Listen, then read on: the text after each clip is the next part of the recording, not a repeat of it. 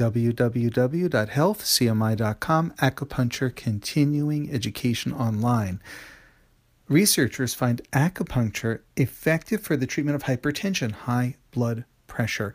In fact, acupuncture matched the drug nifedipine for the treatment of high blood pressure. Nifedipine is a calcium channel blocker, and it relaxes the heart muscles and blood vessels. It's very effective.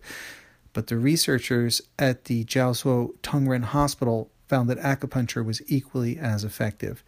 Now, for immediate results, right after taking nifedipine at the 5, 10, 15, and 20-minute data points, nifedipine did outperform acupuncture. But then at the 30 and 60-minute data points, so 30 and 60 minutes after treatment, acupuncture matched nifedipine. So there's some advantages to both. One, obviously the immediate, instant effects of nifedipine were outstanding.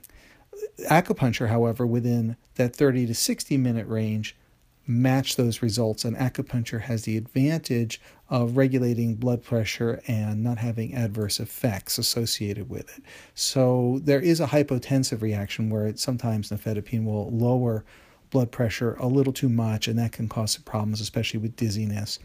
And particularly when patients are dehydrated at the time of taking the medicine or the first time they use it. Acupuncture was very interesting because they found out that for patients with extremely high levels of blood pressure, acupuncture brought the blood pressure way down. However, if patients had moderate levels of high blood pressure, acupuncture only moderately reduced the blood pressure, so it had a regulatory effect. And that's not the only study published in this article showing that acupuncture regulates blood pressure both in the short and long term. And there's some very interesting specifics here because we actually found out the biochemical mechanisms involved in acupuncture's effective action. It has to do with endothelial cellular function and how acupuncture regulates that aspect of biochemistry. So it ultimately comes down to nitric oxide and how acupuncture interacts with those levels in the bloodstream. So take a look at healthcmi.com. It's definitely not the only article on the treatment of hypertension with acupuncture, also with herbal medicine. What we find here ultimately is that both drugs, herbal medicine, and acupuncture offer results for patients with high blood pressure with hypertension. We also find that a combination of acupuncture with drugs produces less adverse effects and optimal patient outcomes. There are advantages on all sides, but what we ultimately have to ask ourselves is what affects patients' access to care. Drugs, in many cases, are affordable, especially when they're covered by insurance.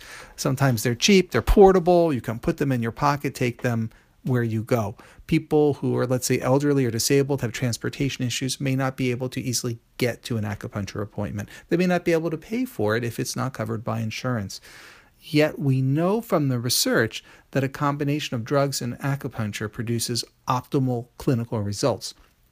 So what are the mechanisms in place in our society that can get people to the care they need?